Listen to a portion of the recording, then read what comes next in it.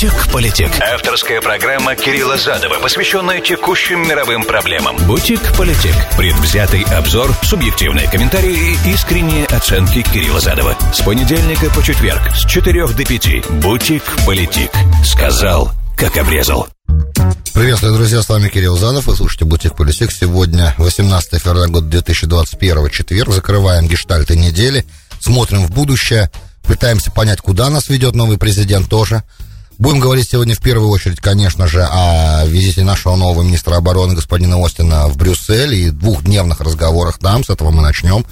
Вот, Брюссель, штаб-квартира НАТО, и вообще там интересные про Брюссель вещи надо сказать, потому как многие вещи были сделаны Брюсселем за последние 7 лет, которые, на мой взгляд, немножко разрушают стратегическую стабильность, но это на мой взгляд. Вот, а пересмотр отношений США-НАТО, опять же, Афганистан, как что Ирак, это все касательно вот этого визита. Все в контексте этого визита и проекции на следующие 4 года, что будет происходить. Об этом сначала, потом мы должны перейти, по идее, на Иран ненадолго хотя бы, потому как 23 февраля будет судьбоносная дата. Я расскажу, что в этот день должно произойти по заявлениям иранского руководства. Вот, и также мы должны коснуться того, что происходит в Бирме. Я обещал все эти дни, и не хватило времени, а там как бы ситуация к моменту истины подходит. Все больше и больше к моменту истины подходит. Скорее всего, кровавая баня будет не кислая. Вот, я расскажу, что там сейчас происходит. Марио Драги, тоже мы должны сегодня его коснуться. Хотя, в принципе, я предварительно все рассказал. Единственное, что нужно сказать, что он, да, стал премьер-министром Италии, но, может быть, еще в контексте будущих отношений и с Евросоюзом, и с Россией тоже интересная, на самом деле, фигура. Вот, можно какой-то прогноз сделать, но если нет, значит, может, на следующей неделе об этом поговорим. Ну и главная сенсация сегодняшнего дня, в принципе, израильские переговоры, израильско-сирийские переговоры при посредничестве Путина, вот, которые принесли успех, и израильская пленница из Сирии освобождена. Вот, и уже в Москве ее проверили на состояние здоровья, и скоро она вернется домой, в землю Израиля, а 2 сирийских пастуха, я так понимаю, русских пастуха с Голлан, вот, они освобождены, они удерживались Израилем в какой-то момент, вот, а вместо, правда, одного из бойцов Хизбаллы, ну, это я расскажу все, что я знаю по этому поводу, там интересная очень история, достаточно запутанная и цензурированная Цахалем военными, поэтому не все известно, но в какой-то момент станет все известно, по крайней мере, некоторые вещи уже можно будет сказать. Вот такой план на сегодня, друзья. Вы можете мне писать 347-460-0877, это смс-портал прямого эфира. Для всех, кто в прямом эфире меня слушает, Нью-Йорк, Майами, Филадельфия, Application iHeart, Application Брюссель Радио, везде в нации. Все остальные, кто смотрит меня на YouTube, любой точки земного шара, простите меня, что давно туда не выставлялись программы, есть некая логистическая проблема, она на следующей неделе будет с Божьей помощью разрешена. Вот, но на SoundCloud все программы появляются в звуковом только варианте, звуковые файлы появляются все достаточно по расписанию, так что все там можно будет найти. Если вы это делаете и слушаете там меня в SoundCloud, то, пожалуйста, ищите меня в Facebook, Twitter и задавайте ваши вопросы там, потому что это запись. Бутик-Политик. Сказал, как обрезал. Давайте мы с Бирмы начнем, подумалось мне, потому как иначе так до Бирмы руки не дойдут поговорить. Вот, знаете, русский язык великий, можно пользоваться такими образованиями, и только в русском языке так можно говорить. Руки не дойдут поговорить. Давайте. Значит, во-первых, немного хочется сказать, но это важные вещи. Я все время смотрю хронику всякую того, что там сейчас происходит, потому как это интересный момент, да. Страна шла по пути такой явной, достаточно активной демократизации, избрала президентом Нобелевского лауреата, бывшего диссидента Аун Сан Су Чжи, де-факто принцессу, да, которая была дочка оппозиционера, известного государственного деятеля Бирмы. Короче, это вы все знаете. Были выборы, она достаточно долго страна шла по пути демократизации, были с нее сняты санкции американские, короче, разговоры начинались там о разных всяческих взаимовыгодных проектах. Бирма вообще очень интересный с точки зрения географии и экономики, представляет из себя кусок земли, там ресурсов достаточно немало, и отношения с Китаем особенные тоже, и поэтому были моменты, думалось даже, что, может быть, удастся каким-то образом Бирму от Китая за уши оттащить немного. Вот. Ну, для того, чтобы баланс там создавать, потому что, вы понимаете, с Китаем мы же конкурируем, вот, в регионе Юго-Восточной Азии. Поэтому на Бирму смотрели с надеждой, были выборы, на которых партия Сан Су Чжи выиграла с огромным перевесом, и после этого военные решили, что слишком большая угроза возникла их контролю их 25% мест в парламенте и определенным резервациям, которые были для них сделаны, в смысле, какие-то моменты были проговорены в Конституции, что военные сохраняли достаточно сильную руку во власти. То есть их влияние сохранялось конституционно. И они поняли, что может возникнуть момент, при котором теперь, когда такое большинство в парламенте получает партия Сан Су Чжи, что можно будет поменять Конституцию и таким образом сделать совсем уж демократическим это государство, причем силовым методом, быстро, демократическим, но силовым, то есть без учета их мнения. Вот они этого испугались, видимо, угроза стала для них активной, потому как они же там, естественно, имеют определенные финансовые интересы в стране, как мы понимаем, по египетскому принципу. Да, мы знаем, что в Египте во всех самых крупных финансовых и бизнес-коммерческих проектах, которые в Египте есть, военный генералитет имеет главный контрольный пакет акций. По-простому говоря. Это касается и Асуанских плотин, это касается Суэцкого канала, это касается туризма, производства сантехники, производства египетского хлопка, да. То есть те вещи, которые требуются в мире, невероятный спрос на них в мире, и они дорогие вещи, да. Во всем, что в Египте дорого, военные имеют определенную долю. Так же, как в Сирии, например, родственники Асада и члены его клана, и тоже военные, да, имеют определенную долю в том сирийском бизнесе, который был до гражданской войны, 10 лет назад, которая началась. Вот, например, все мобильные телефоны. Так же, как, например, король Марокко, Мухаммад VI, чтобы он жил долго и процветал, да, он имеет долю, вот вы утром встаете, покупаете чашку кофе, выпиваете чашку кофе, вы заплатили королю Марокко, там, я не знаю, с этой чашки 10 центов. Потому что это его бизнес. Вот. Так же, как и сотовая связь какого-то крупного марокканского оператора, это его бизнес. Не все об этом знают, но местные знают, они вам рассказывают, что король, ему не надо особо там.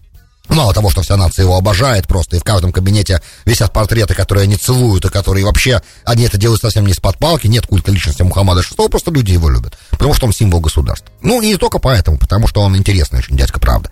Отвлеклись. Так вот, в какой-то момент военные почувствовали, что уходит из их рук, выскальзывает, да, как вода вытекает власть. И решили это дело силовой акцией предотвратить. Совершили госпереворот, объясняя это тем, что, Сан Су Чжи подтасовала результаты выборов. Можете себе представить, какая ахинея, это невозможно, потому что это невозможно. Вот, это первый момент. Второе, потому что они объяснили это нужными госбезопасности. Ну, по поводу первого даже говорить ничего не хочется. Второе, насчет госбезопасности, я хочу заметить, и я, когда было время, необходимость была, об этом рассказывал, что Сан Су Чжи, она невероятной критике подвергалась в последние годы за то, что называется, некоторые называют это геноцидом. На самом деле я геноцидом это не могу назвать. Все-таки были определенные причины для этих действий, которые бирманская армия по приказу Сан Су Чжи делала, и военных тоже. А когда рохинджа, боевые группы рохинджа там начали немножечко вести себя как государство с точки зрения в Бирме неправильно. Рохинджи — это мусульмане, я так понимаю, они индийского этноса, они бенгалис, мне кажется, так, я могу ошибаться, но этнос их, индийский, да, не бирманский. И они, боевые группы там начали немножечко вести себя неправильно с точки зрения, естественно, бирманских властей, там, стрелять, убивать людей, вступать в конфликты с военными. Бои начались, и тогда военные под руководством Аung Сан Су Чжи, кстати, президента и Нобелевского лауреата премии мира, вот, начали там военную операцию, в итоге, я так понимаю, выгнали из Бирмы 700 тысяч рохинджа. Причем погибали женщины и дети, то есть там вся жесткая ситуация была очень. И до сих пор вопрос с их возвращением совсем не решен. И в Бангладеш они тоже никому не нужны. То есть там, сложная ситуация возникла с этими беженцами. И, естественно, мир и ООН все критиковали Аung Сан Су Чжи, и даже думали лишить ее Нобелевской премии мира, прецедентов не было, непонятно было, что с ней делать. И она тогда встала и объяснила: ребят, борьба за права человека — это очень хорошо, но интересы госбезопасности, они превыше. То есть все эти объяснения, рассказы военных про то, что присутствие Сан Су Чжи и ее партии во власти угрожает как-то интересам госбезопасности, это полная ахинея, опять же, потому что когда дело касалось реально госбезопасности, то все всяческие там либеральные моменты и права человека, и всякие разные вещи были забыты, и просто нужно было обеспечить государственную безопасность. И опять же, Сан Су Чжи показала, что когда дело доходит до серьезных разговоров, то реализм является модусом операнди, да, любой власти. Поэтому сказали. И в общем и целом, что происходит, и хочу дальше от этого ускакать, уйти в другую сторону. Значит, все это время с момента переворота, с 1 февраля, я так понимаю, люди выходили активно на улицы, протестовали, вступали в стычки с военными, были убиты и раненые. Потом где-то уже неделю назад военные начали более активно разгонять, стали ставить бронзбойтами, их разгонять. Про дубинки я и не говорю, это обычное дело. Там, как обычно, я вам рассказывал про Бирму, там очень интересная система сопротивления власти. Она и буддийских монахов включает в себя, и так как все дети, и юноши, и девушки в какой-то момент идут и становятся буддийскими послушниками, то в какой-то момент То есть это как в Израиле армия, да, все считают, любой буддийский монах, который идет по улице, он может быть твоим ребенком. Соответственно, и они ходят, они собирают деньги на монастыри, они как власть начала меняться, когда военные поняли, что пора менять власть, да, что пора идти на гражданские свободы какие-то. Когда они увидели, что буддийские монахи, когда солдаты в военной форме пытались подать милостыню этим монахам, которые собирали на храмы деньги, а буддийские монахи, когда видели этих солдат, закрывали кружки, не давали им туда опускать деньги. От вас, мол, деньги, нам западло от вас брать деньги. И это добило, систему, и начался переход к демократии. Вот сейчас примерно та же самая ситуация повторяется, плюс к тому, что идут демонстрации по всей Бирме, в самых отдаленных деревнях. Люди выходят, протестуют, подходят к офисам, муниципальным зданиям, кричат «Свободу Сан Су Чи». Дело подходит к тому, что военным придется сейчас принимать решения. Во-первых, Китай особо активно сейчас не поддерживает, военные рассчитывали на Китай, но Китай отмалчивается. Но все остальное давление со стороны всех остальных стран, я имею в виду сейчас Запад, оно большое. И, в принципе, все, что было сделано за это время демократизации в Бирме, оно сейчас все будет отыграно назад. То есть Бирма может стать страной изгоем, таким же примерно, как Северная Корея. Примерно, грубо говоря. Не совсем, конечно, так, потому что Бирма вокруг никому не угрожает, а Северная Корея немножко другая ситуация. Тем не менее, давление будет возрастать. Поэтому им надо принять стратегическое решение. Пойти на переговоры, отпустить Сан Су Чи, тогда придется отвечать за то, что они сделали. Или то, что называется крэкдаун, да, сейчас начать разгоны настоящие уже с применением, с большой стрельбой. Момент истины подходит. Я думаю, что на этой неделе, в достаточно ближайшее время мы увидим, что, в конце, может, в начале следующей, да, мы увидим, какое решение в итоге военные примут. Внимательно за этим наблюдаем.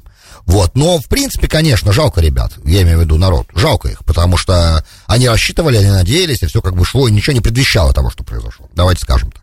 Все, хорошо, теперь главным темам. Ллойд Остин, наш министр обороны, прибыл в Брюссель, и Брюссель вздохнул с облегчением. Я видел сегодня пресс-конференцию Столтенберга, генерального секретаря НАТО, который как раз касался вопроса присутствия в Афганистане натовских войск. И он с облегчением говорил, видно совершенно, что он уже расслабился. Опять же, как говорит Пентагон, давление с наших европейских партнеров больше платить никто не снимает. И эксперты говорят, что, конечно, давление никто не снимает, просто тон этих разговоров сильно поменяется. При Трампе, конечно, им было пострашней. Некоторые эксперты и члены Совета НАТО, официальные лица, говорят, что 4 года Трампа, это была такая травма для них, да, травма, что anxiety, то есть, как это по-русски сказать, anxiety? Страх, да, страх от этой травмы, посттравматичный этот синдром, он еще будет долго-долго присутствовать в НАТО, поэтому ожидание первого этого визита было очень нервным. Все ждали, что же им скажет Остин. Остин сказал, ребята, расслабьтесь, мы работаем. Все нормально, мы пересматриваем сейчас в Пентагоне многие вещи. Первое, что мы в Пентагоне пересматриваем, сказал министр обороны, мы пересматриваем наше глобальное размещение войск. Да, то есть мы пересматриваем нашу роль, мы отходим назад от заявлений предыдущего президента о том, что мы хотим как можно меньше участвовать в мировых проблемах. Мы должны участвовать в них ровно столько, сколько требуется.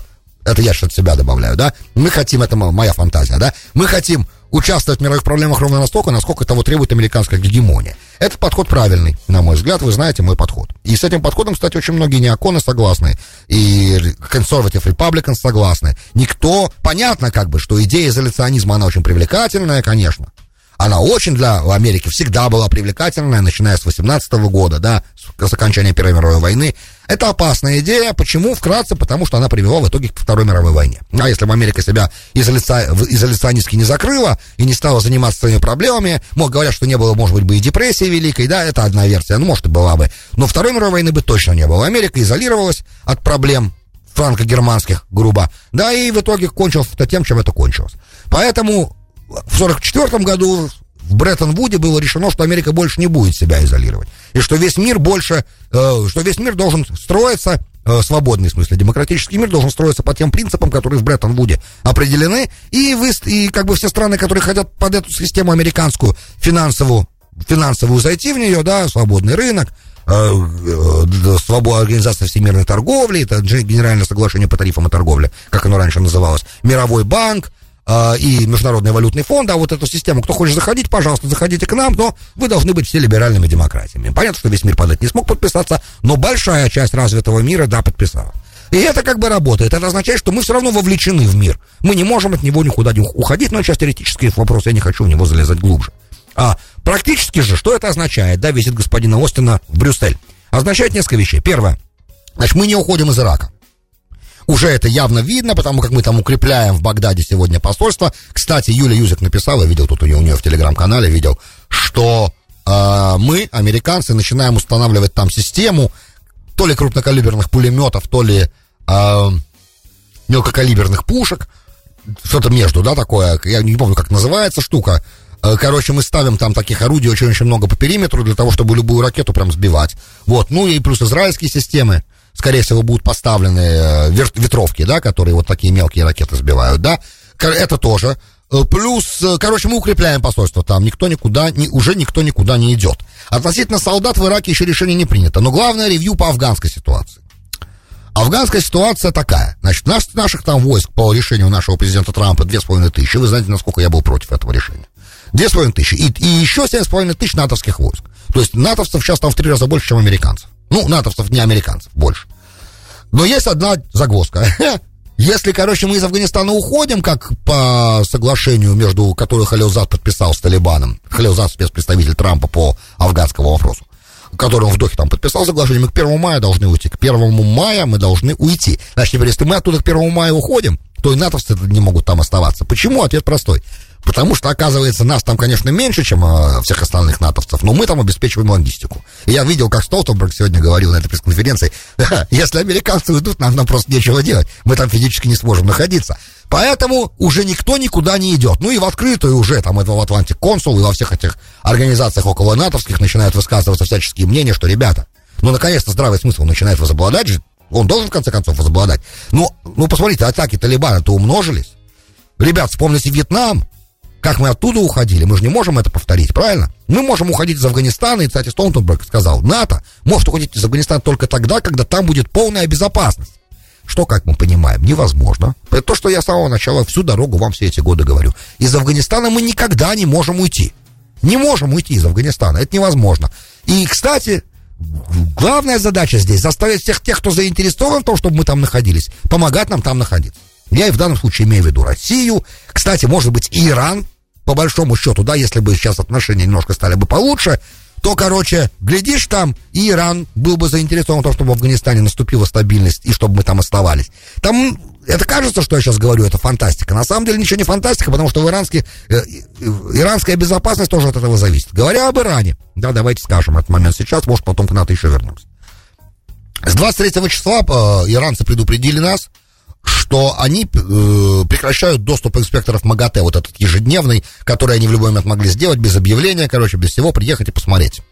Да, все, с 23 февраля, если мы санкции не снимаем до 23 февраля, то они, короче, заканчивают допуск инспекторов МАГАТЭ. Это не значит, что они совсем вышли из сделки. Нет, они будут присылать постоянный письменный отчет о том, что там на этих сайтах происходит. Вот, но там же есть определенная, понимаете, какая штука? Инспекторы МАГАТЭ там на том оборудовании, которое иранцам по соглашению пользоваться нельзя, повесили печати. Сургуч там, короче, опечатали все это. И проверяли сохранность этих печатей каждый раз, когда приходили с инспекцией.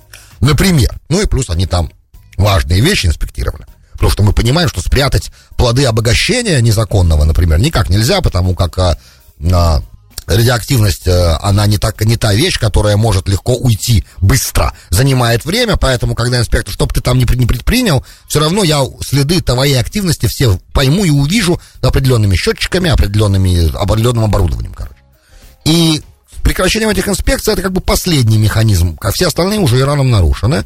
И мы стоим перед серьезным выбором, что делать сейчас с администрацией Байдена, да? Ожидания-то в Иране были, что Байден быстро обратно в эту сделку зайдет, а оказался не таким простым, Байден все-таки, да, и его госсекретарь Энтони Блинкен уже сказал, что как бы и требуются многие вещи, и обязательно мы должны пересмотреть ракетную программу, и она должна входить в договор. Вот, на что иранцы сказали, что никаких передоговоренностях речи быть не может в любом случае, пока американцы в сделку не вернулись. А американцы в сделку говорят, что вернемся только если Иран начнет все соблюдать. А Иран говорит, мы начнем все соблюдать только если американцы прекратят действовать против нас санкциями, которые незаконны, в чем они, в принципе, правы, незаконны, абсолютно. Сделка же была, Америка из нее вышла, на основании чего она вновь установила санкции. Ну, опять же, говоря юридическим языком. В общем и целом, ты сказал одно, тот сказал другое, и, честно говоря, я тут вижу только один вариант, да? Единственный человек, который сегодня, мне кажется, может помочь доставить Иран в американские руки, то есть, чтобы Иран сделал то, что от него хотят, да, и взамен получил в итоге сделку с американской стороны. Я думаю, что Россия только может в этом быть посредником. Но тут как бы наступает следующий момент, который очень важный, интересный и сложный для моего понимания.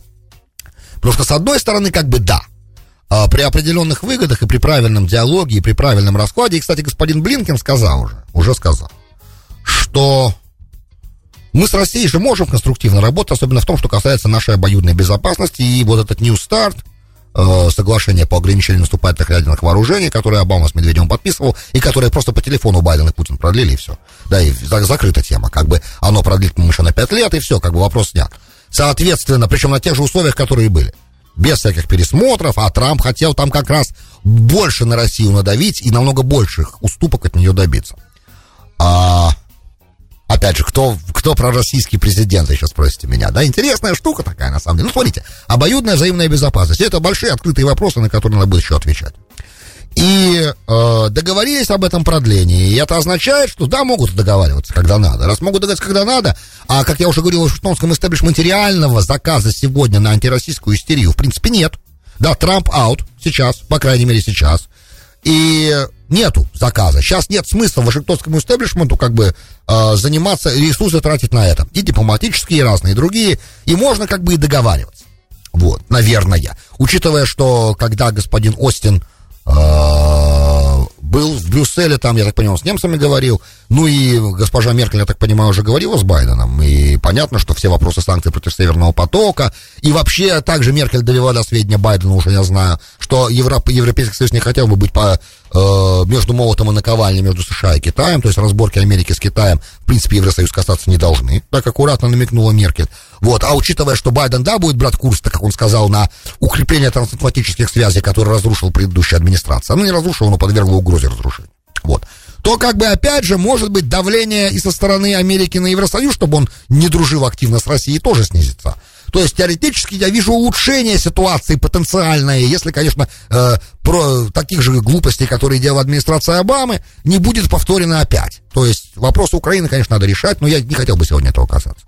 Вот, надо договариваться. Короче, большой диалог. Если будет диалог, и у Байдена нет проблем такой диалог с Путиным вести, его никто не подозревает в том, что он российский шпион, грубо говоря. Всем все понятно, как бы. Человек 47 лет был вот на виду политиком, и в пророссийских связях никогда не был замечен, и бизнеса в России у него никогда не было. Ну, много чего можно сказать тут. Я к тому и был известен тем, что он прямо открыто критиковал российскую власть, лично Путина. В общем, это известные вещи. И знаете, да, всегда проще договариваться тем, кто совсем как бы на разных, да. Всегда так получалось, что мир с арабами подписывали правые премьер-министры, понимаете, да? Левому это сложнее сделать, или если даже они это делают, они платят за это жизнью, а правому доверяют больше. Байдену, когда он будет с Россией договариваться, никто не будет под лупой его рассматривать и говорить, что ты там договариваешься. Короче, рано или поздно можно будет договориться, и Путин сможет, допустим, доставить Иран, да, вопрос мой старый, который я много лет назад задавал, может ли Греция доставить Персию Риму, да, грубо, в исторической перспективе, как если все на это смотреть, да, если Россия это Греция, Рим это США, а Персия это Персия, как она была, так и она осталась, только под другим немного названием.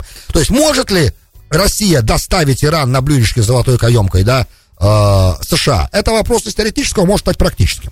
Но есть один момент, очень жесткий момент, учитывая, что саудиты и израильтяне категорически противостоят любой форме сделки с Ираном, что бы в ней не было написано, по многим причинам, в том числе и по причинам сильного недоверия.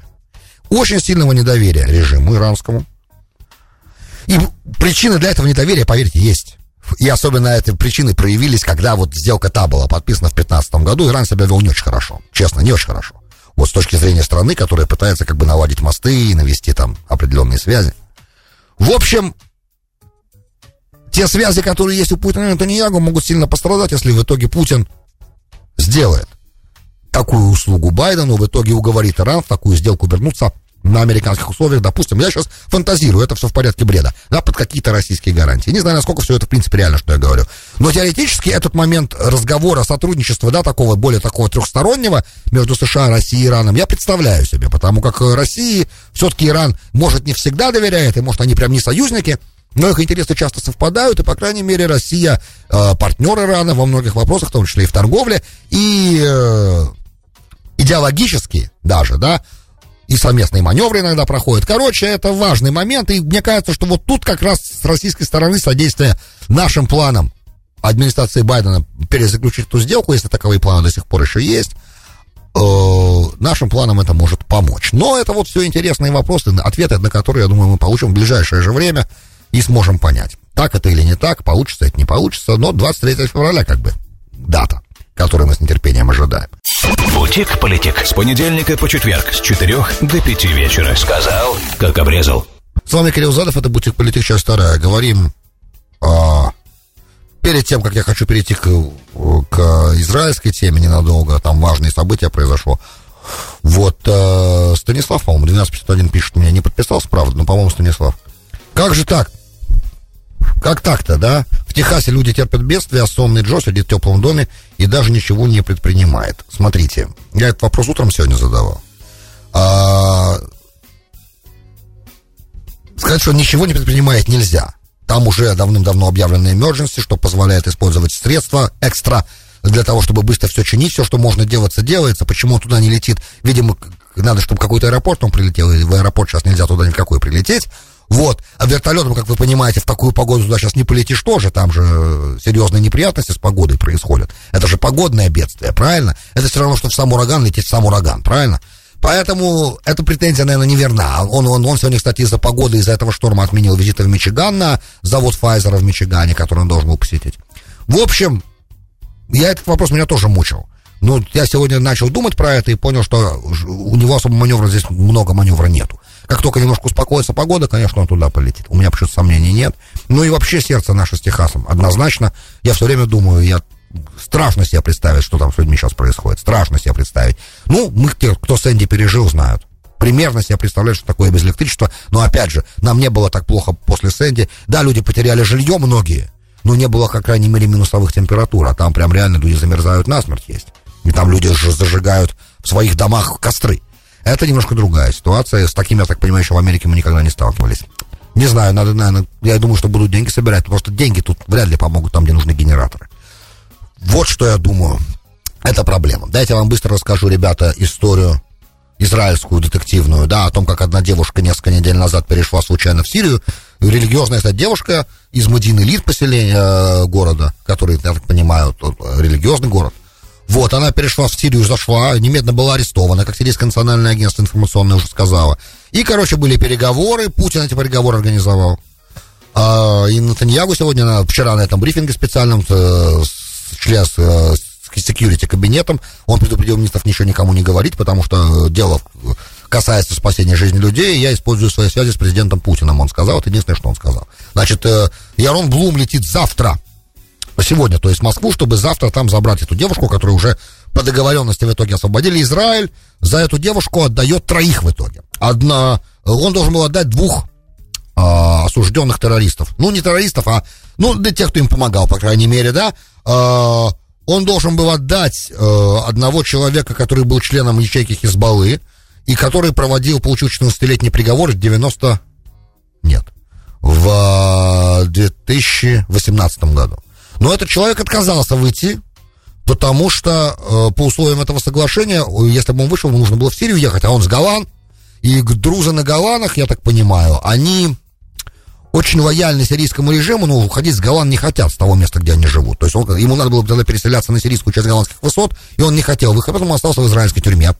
И вместо него выпустят 2 пастухов, которые случайно перешли из Сирии, пересекли Альфа-линию там на Голланах, перешли с сирийской территории на израильскую, были мгновенно арестованы, вот, и держались, были задержаны, и теперь их можно обменять, потому что вот вместо этого одного, который отказался выходить, а вторая девушка, я вот пока ищу сейчас ее зовут Нихаль Аль-Макт, она резидент Маджар-Шамс, да, того бойца Хизбаллы, агента Хизбаллы, звали Дияб Кахмус. Он жил в Гахаре, и они сирийские оба, у них сирийские паспорта, потому что у многих друзов на израильских Голланах сирийские паспорта.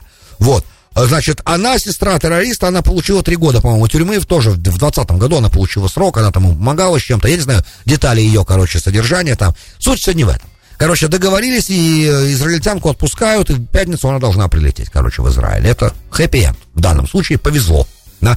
Повезло, хэппи-энд для всех, для тех 2 несчастных пастухов сирийских, которые зашли, для сестры террориста, которые выпускают, она получила не очень большой срок, а тот, кто должен оставаться, в итоге остается в тюрьме, неважно по каким причинам, да. Хмуз, да, этот, который он агент Хизбаллы, так он агент Хизбаллы, пусть сидит. В общем и целом, хэппи-энд для всех, фактически. И кто помог это все сделать? Нетаньяху, Путин. Интересная штука, понимаете? Да, роль личности в истории. Сколько уже израильских граждан благодаря этим специальным отношениям смогло вернуться в Израиль? Достаточное количество. В общем и целом, ребята, пусть так всегда продолжается. По крайней мере, тогда не страшно иметь такую Сирию, да, которую контролируют, по крайней мере, российские войска. Наверное, да. В общем и целом, это неплохое развитие. Поздравляю Нетаньяху. Поможет ли ему это сильно на выборах? Сложный вопрос. Но ощущение того, что, по крайней мере, в офисе премьер-министра сидит человек, который может решать вопросы с разными мировыми лидерами, этот момент, я думаю, важно израильтянам напоминать. Особенно во время предвыборной избирательной кампании. То, что Байден вряд ли бы захотел Нетаньяху каким-то образом на этих выборах поддержать, а Путин уже второй раз, заметьте, это делает. Друзья, большое спасибо, что были со мной. С вами был Кирилл Задов и слушали «Бутик Политик». До встречи в понедельник. Всем хороших выходных. Безопасно, пожалуйста. Оставайтесь в безопасности. Ходите аккуратно, потому что на улицах скользко. «Бутик-политик». Авторская программа Кирилла Задова, посвященная текущим мировым проблемам. «Бутик-политик». Предвзятый обзор, субъективные комментарии и искренние оценки Кирилла Задова. С понедельника по четверг с 4 до 5. «Бутик-политик». Сказал, как обрезал.